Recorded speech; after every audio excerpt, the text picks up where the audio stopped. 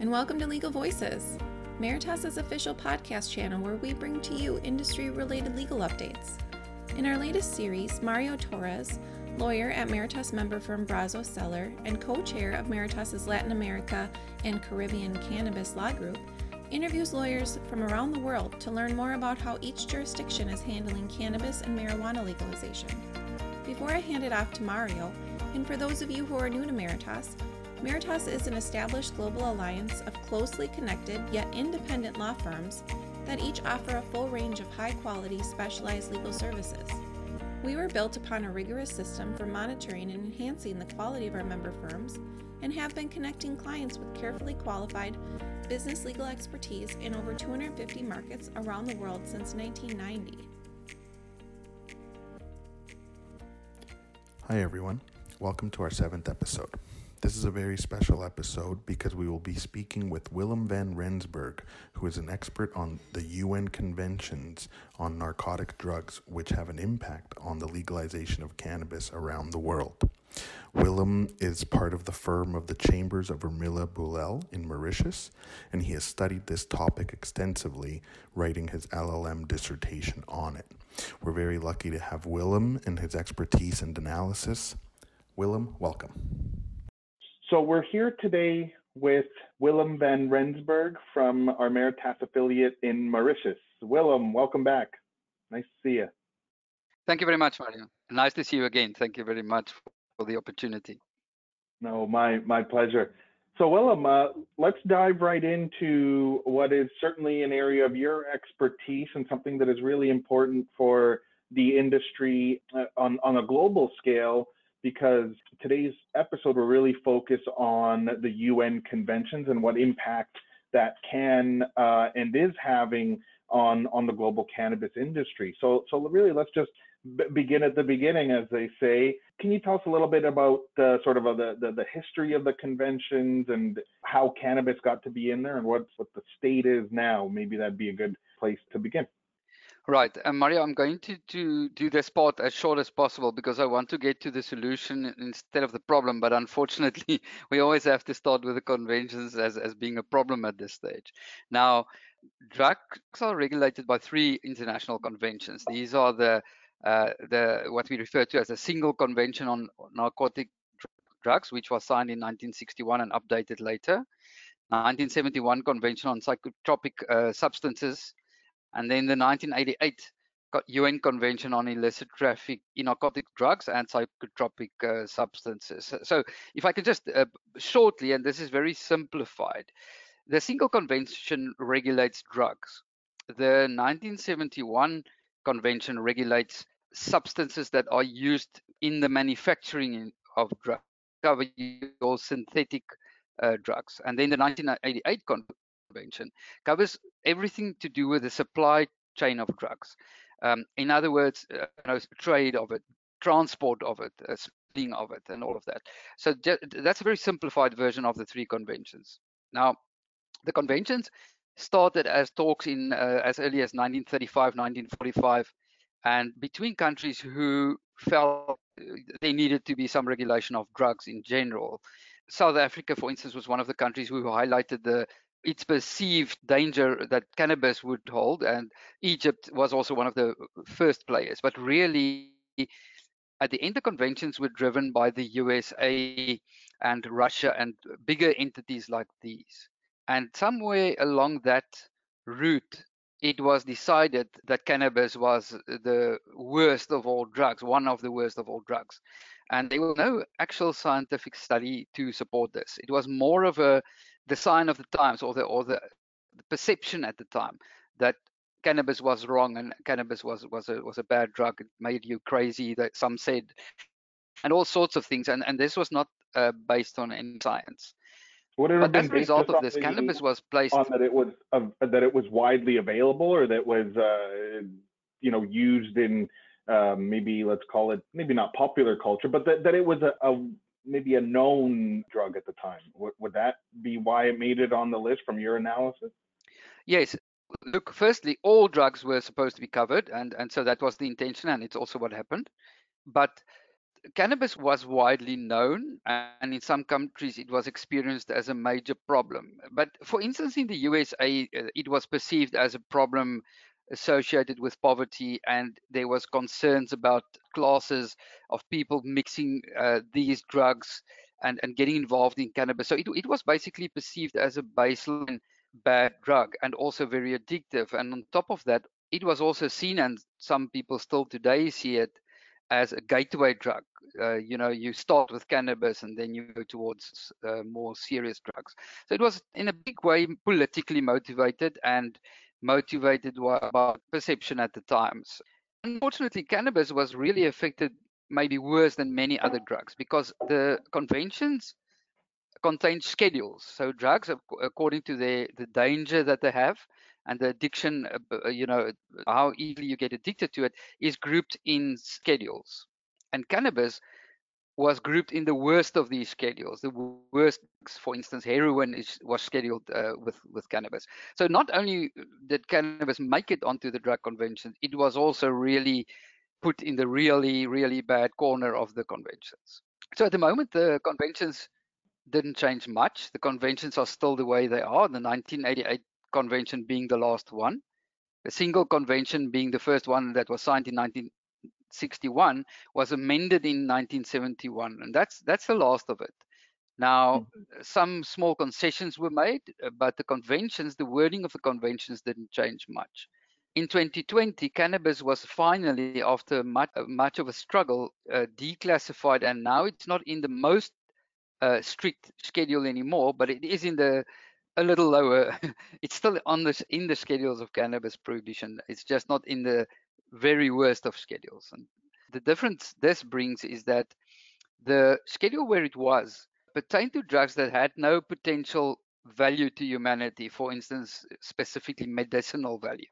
And now it was recognized that cannabis actually does have, or could have medical benefits. And this obviously is long overdue, seeing as how many countries have already legalized cannabis for medical purposes many years ago. So this is where we are at the moment regarding the conventions. Now, the last thing that I can say about that is that the approach of the conventions was to eradicate all drugs. So we referred to those conventions as the prohibitionist approach. So we will prohibit everything, no use, no trade, no nothing. All possible drugs will be prohibited. So the idea was to eradicate drugs within 25 years from 1961. But obviously that never happened. And over time, some countries sooner than others, but over time, more and more countries came to realize that this is simply not working. You can never eradicate all drugs. And this is why a lot of countries, the shift is happening towards shouldn't rather regulate the drugs than prohibit it entirely. But unfortunately, at the moment, and for the foreseeable future, the drug conventions simply do not allow this. So, Willem, which leads to the next point or question is, we have the conventions as you've detailed and you've given us some detail about them, but we see countries legalizing cannabis. Obviously, Canada, where I am, and different countries earlier, and certain states before. So, how is this legalization occurring within the context of the existence of these conventions? Yeah, this is very interesting. So, for instance, in the Netherlands started doing this in 1976 already, if I remember correctly, and Portugal also long ago. Many countries did so long ago already. But what they did is the conventions specify that a country must criminalize the use of drugs or drugs in general. And what they did is two different approaches here. Portugal said, okay, we are taking drugs out of the criminal sphere instead in terms of fines and punishments. So in Portugal, if you are caught with drugs, you will be punished, but it would be an administrative fine. You won't get a criminal record, or it would be rehabilitation, forced rehabilitation. So instead of having it in the criminal sphere, it is still illegal, but you don't get punished by going to jail or also and getting a criminal record. So that's referred to as decriminalization.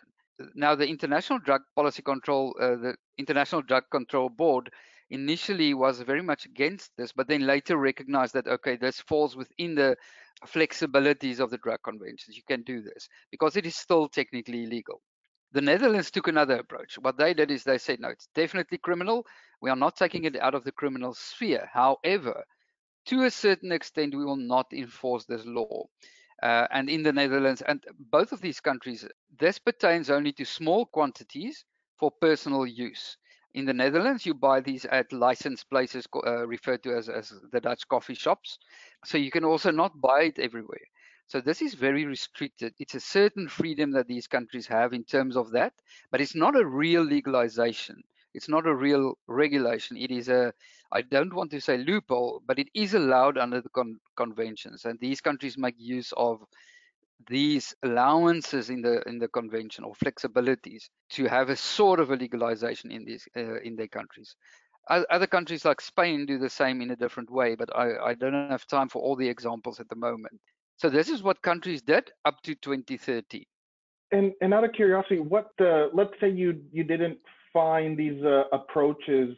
What are the sanctions? What could happen to a country that didn't take the Portugal or Netherlands approach? And maybe we'll get to that later, but the question just popped in my mind. What teeth do the conventions have, I guess?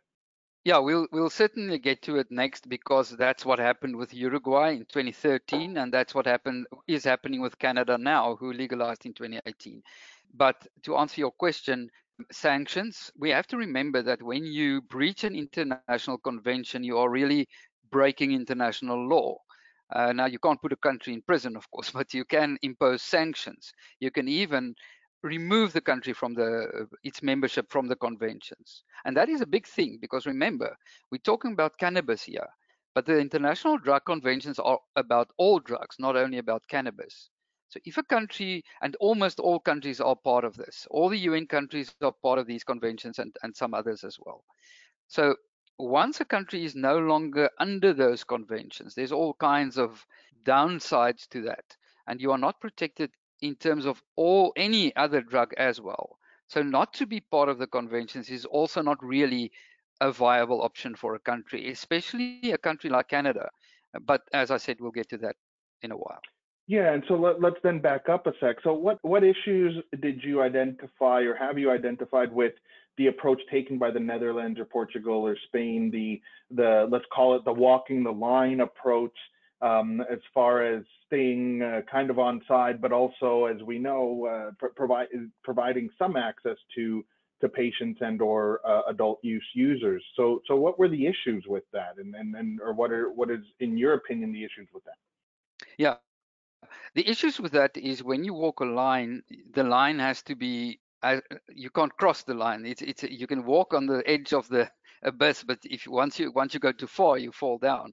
So that's the problem, is that you have limitations there. And mainly the problem with these two approaches and others is that you can operate inside the conventions as far as you regulate private use of the product and small quantities. So now let's look at the alternative. If you say that you feel that regulating cannabis is much better than prohibiting cannabis, then you can't restrict it only to small quantities and private use. You have to then regulate everything, and that's the problem. Once you start to say, okay, I want to regulate the whole market, I want to impose rules for marketing, for advertising, for safety of the product, all of these things that has to do with the supply chain other than use. I mean, and this is a problem that they have in the Netherlands, for instance, is that you can buy cannabis in a coffee shop, but who's going to supply it to the coffee shop? That's illegal, because trade is illegal. So who's going to produce it, because production is illegal. So these are some of the limitations. So if you can't regulate the production of cannabis, you can't regulate the trade in cannabis, the supply chain. That is the problem. Then you can't really say that you are regulating cannabis. So the conventions might tolerate it to a point, but not that far.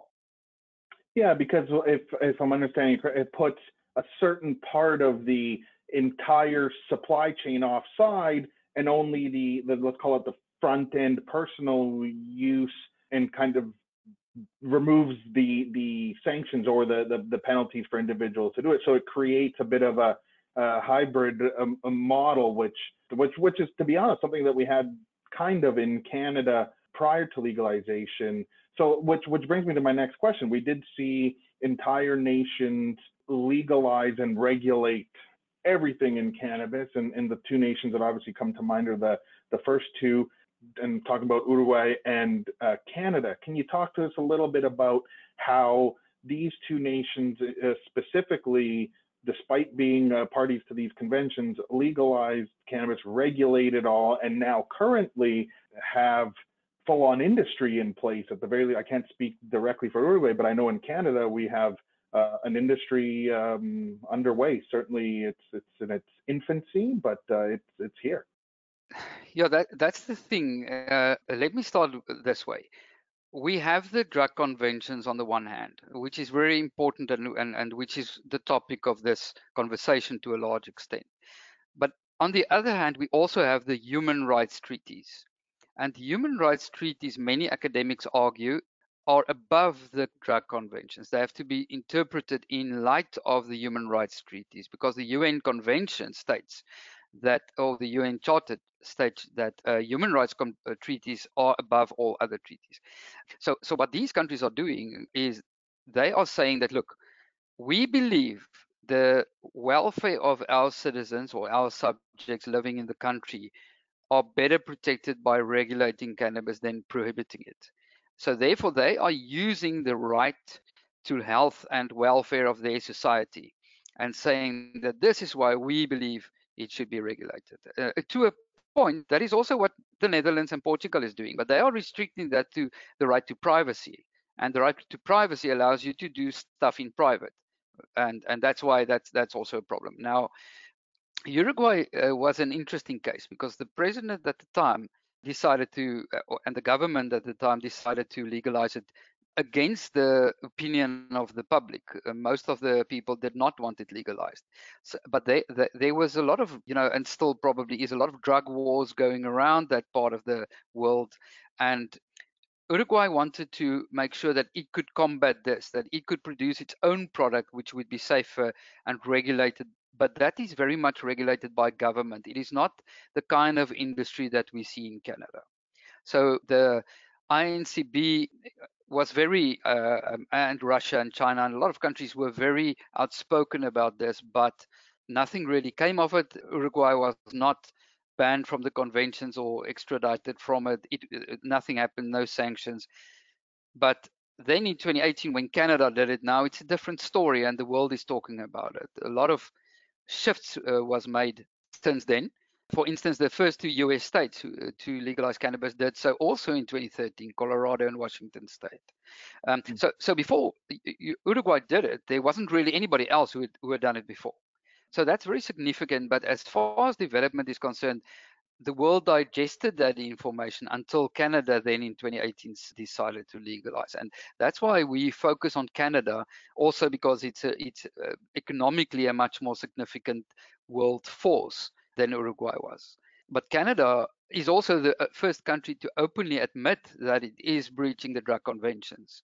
But it is doing so in the conviction that it is better for its citizens to do so. And that is maybe the difference between these countries, is that Canada is not trying to say, look, we are actually operating within the conventions. Actually, we're not really breaching them because we're doing this or that. They are saying that, look, we are breaching it, but we are willing to cooperate with our partner countries in the conventions to find a solution. And this will take the issue of cannabis legalization forward, because now somebody is finally looking for a solution that hopefully will benefit all countries intending to go this route, and not only one country.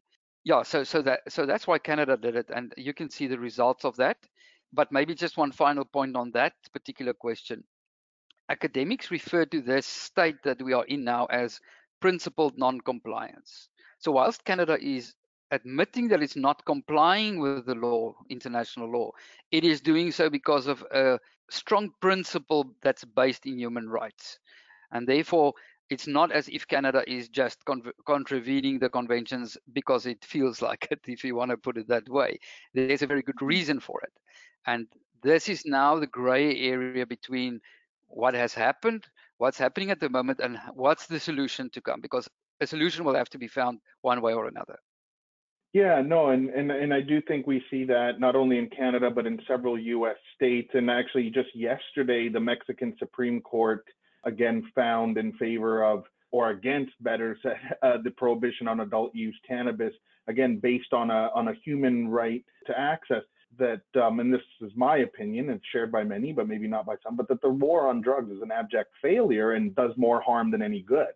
And so we've come 50, 60 years later, and we're realizing that the world is different than what we thought it was in 1961, and that the approaches being taken now of legalizing and regulating cannabis is better for society than prohibiting and imprisoning large swaths of our populations. So along those lines, I certainly obviously agree with the approach taken by the Canadian government on that, but we're still in a bit of a semi-non-compliant. So what is the solution for this, and where do you see things going, Willem? Okay, when this legalization was discussed, a lot of presentations were made by academics and role players to the government of Canada to find out what the solution would be. And there are only a handful of options that is available for a country intending to do this.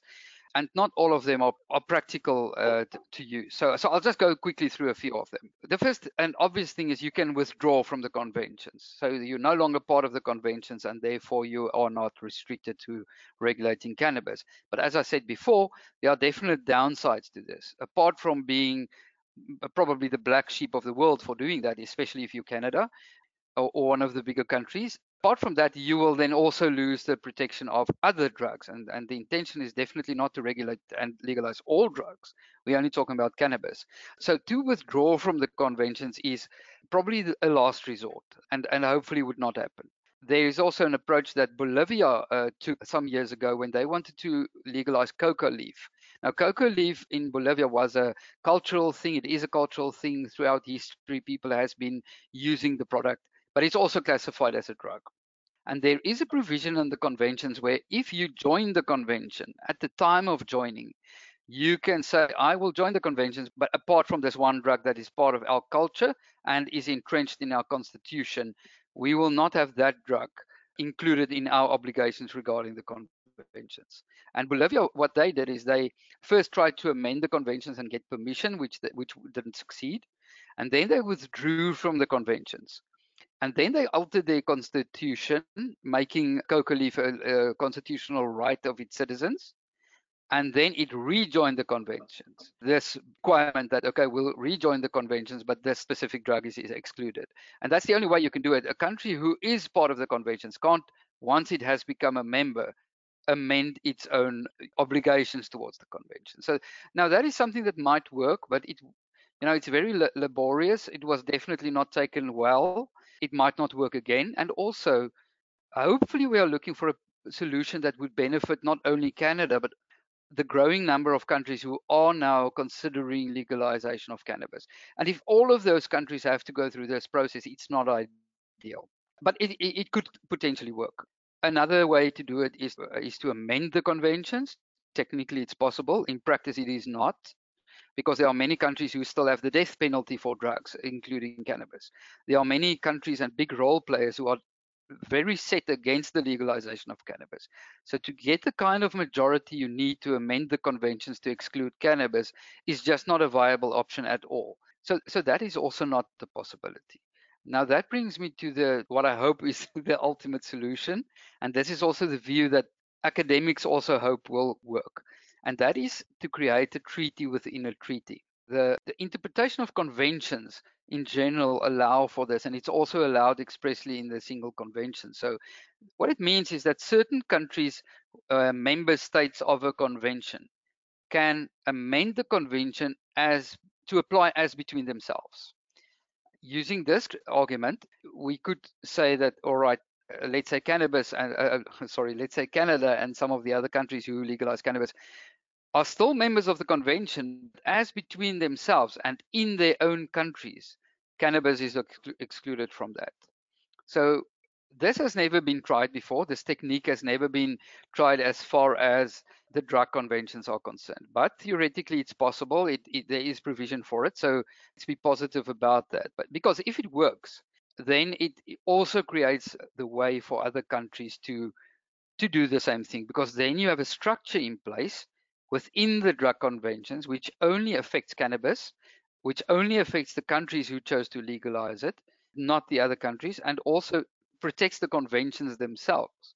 Because you have to remember, if a lot of countries withdraw from the conventions, let's say the USA and Mexico decides to also legalize, that will bring the conventions themselves in a risky area. It could negate the value of the drug conventions as a whole. So that's also something that nobody wants to do.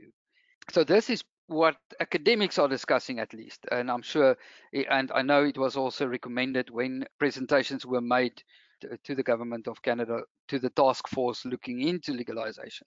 And hopefully that is the route that Canada and the rest of the world will go. Yeah, and sort of just to wrap up, Willem, is it maybe that we're really waiting for the U.S. to legalize at a federal level, because then it will be essentially, all of North America, good chunks of South America, and the U.S. would be a pretty strong sponsor of the treaty within a treaty. And even yesterday, I think one of the more conservative judges out of the U.S. Supreme Court, Clarence Thomas, striking down a cannabis case, but said that the current federal prohibition makes no sense to him and just needs to be removed. Something along those lines, essentially saying you have 37 some odd states with medical use, I think 18 or so with adult use. This federal prohibition is illogical and makes no sense. So when you have somebody that is outspoken on it, a sitting Supreme Court judge, and the current government, would that be your view, Willem, that we're maybe waiting for the U.S. to do what many people are expecting to occur over the next number of years, and then that would kick off the treaty within a treaty? Or is that something that Canada and Mexico and Uruguay could begin on their own? Or I guess, what are your thoughts there as where we are going with this topic, or with the convention issue? Well, it's a good question, Mario. Nobody knows exactly. It looks like Mexico is set to legalize soon. That's what it looks like anyway. But also remember that countries like Netherlands and Portugal might also, because it will solve the problem in the Netherlands, for instance, if they could just regulate the whole market. And also some countries in Africa. New Zealand had a referendum. They narrowly decided not to legalize cannabis. They could be a potential member of this interstate treaty arrangement. But as far as the USA is concerned, it's a very interesting topic, because it's very clear to academics anyway why this is the case. And that is because the USA was always a staunch supporter, and actually probably the biggest pioneer of the drug conventions. It also invested heavily in getting the conventions up and running. It was a very outspoken prohibitionist country, and now it is in a very difficult position. If it legalizes on a federal level, then it is now suddenly turning its back on the conventions that it essentially created, which is a problem on international level.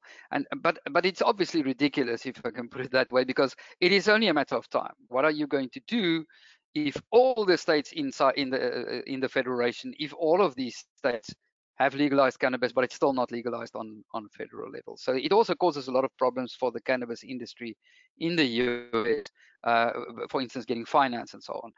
But hopefully, and I'm sure it will happen, I just don't know when, but it is, I think, inevitable that the US will have to legalize on federal level. As you say, if there's a lot of outspoken people and a lot of people who are very influential, like the judge, for instance, who is seeing this. And the more this happens, the closer we are to federal legalization. So if you look at the whole of North America, and you've got Canada and the US in there, that is a force that you cannot ignore in terms of this. So hopefully Uruguay, some European countries, hopefully the US, maybe not soon enough. Hopefully we will get a solution before that. It might take some years for the US, obviously.